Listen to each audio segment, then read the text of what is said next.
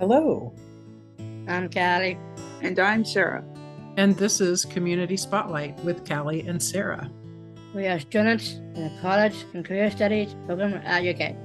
This radio segment will spotlight different things in the local community each week. Thank you for listening.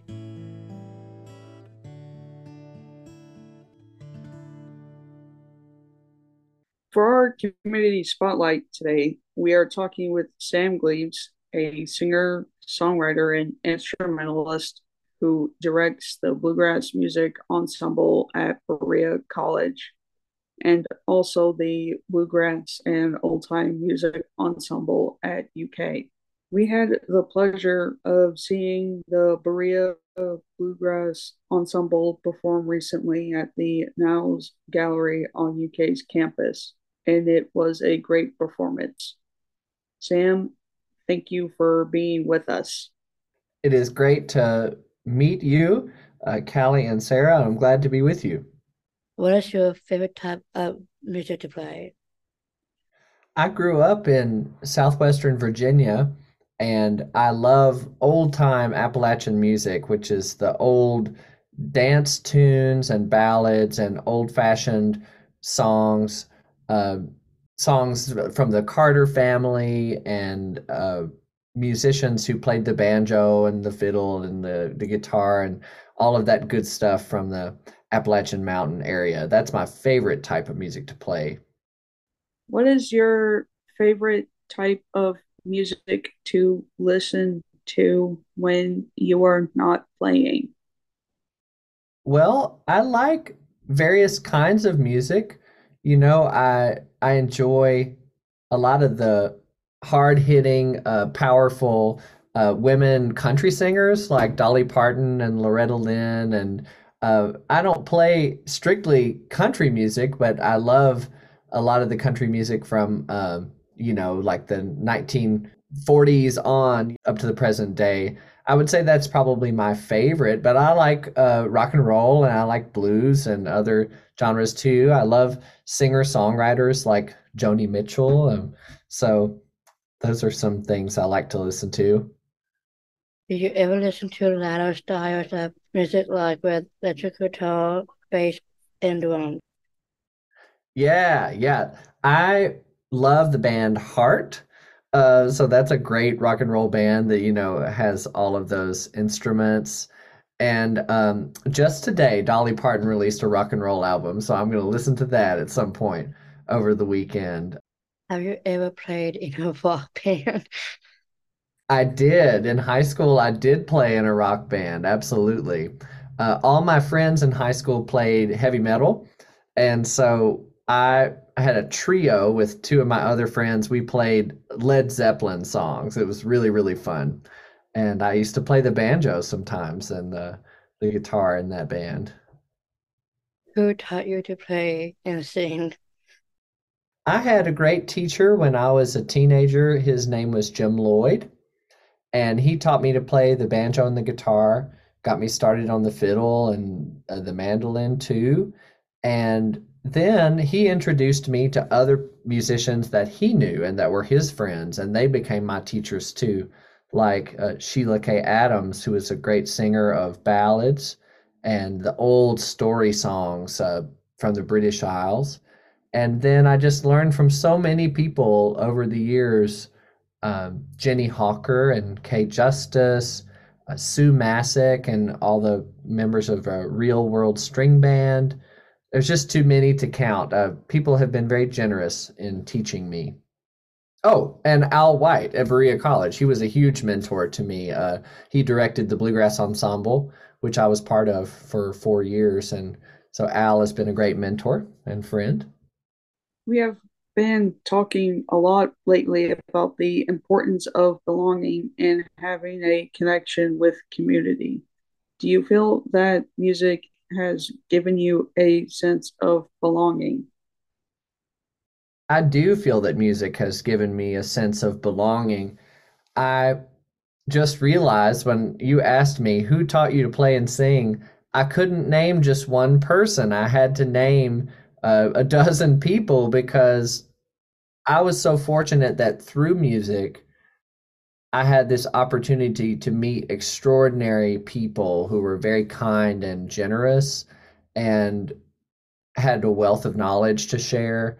And I'm grateful for that to this day. You know, a lot of times you'll go to music festivals or concerts, and anywhere that there's more than one musician or two musicians gathered together, you'll often see that people just sort of step to the side and start playing music together or start talking about music.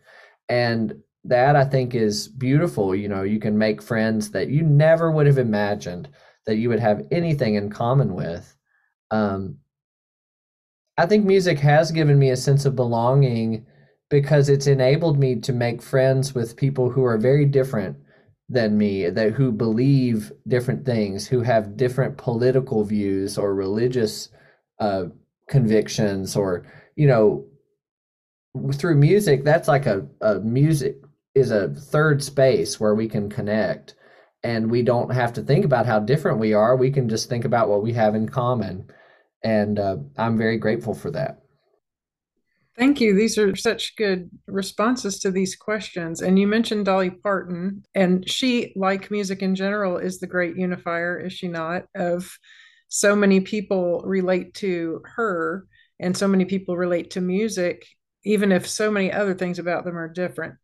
So I'm really glad that you brought up that. People can connect through things like art and music, even if they're very different otherwise, and they have other different views from each other.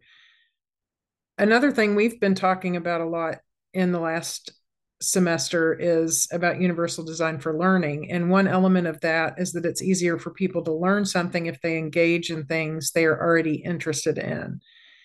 Do you think music is something that can help people learn other things? I remember in school, you know, I've been a very big fan of music and responded immediately to music ever since I can remember. And I remember figuring out eventually that I was a rhythm learner, and making up songs or tapping rhythms helps me remember information that I'm otherwise not very easily able to remember. But if it's like in a rhythm or a rhyme or something like that, I can remember it for years. So that's one example. But just in general, do you think music is something that can help people like engage in other things or learn other things as well? Absolutely. I think that humans have used music as a learning tool for thousands of years. And what you were saying, Aaron, really makes sense to me because I learned a lot of narrative ballads when I was in high school and in my early 20s, and they are etched into my memory. A lot of times when I could not tell you what I had for breakfast, I can sing 12 verses of a song. And that is just a testament to how when you put melody and rhythm and lyrics together, there's something that magic that happens that some of our brains just love and just really latch onto. And in my teaching at Berea College, I'm mostly teaching one-on-one applied lessons in mandolin or fiddle or banjo and guitar. And so I have a very short period of time at the beginning of a semester to get to know students. And one of the things I always want to know when I first meet with a student is, what do you love to do? What gets you excited about life? And so they might say sports, or they might say I'm in a activist group on campus, or I'm in a dance group, or I do yoga, or I am a creative writer. Whatever they say, I try to relate things, concepts from our music lessons to what they're already interested in. And sometimes if students come from a cultural background, like I have some students who are Spanish speakers, I say, well, find me a song in Spanish that you love and play it for me, play the recording for me, and we'll see if we can work on it. Or a student whose family's from Nepal and he speaks Hindi, and so he brought in a song in Hindi. Um, I've found that so much more successful than me trying to just select the material that I teach, but to let the students have a choice. Thank you so much. That's really good to hear. Some people like to find a job or career related to their interests, but other people might choose to have a job that is more simple just to earn money and then spend their personal time exploring their interests. You participate in it both for work and for fun. How do you keep a balance between the work part and the fun part of music? That's an excellent question. And I think this is a challenge for any artist that pursues their art as their profession. I think that every day looks different for me. If I know that I'm going to have a lot of administrative work in a day, where I'm going to have to be in front of my computer, typing, emailing, writing a report, so on.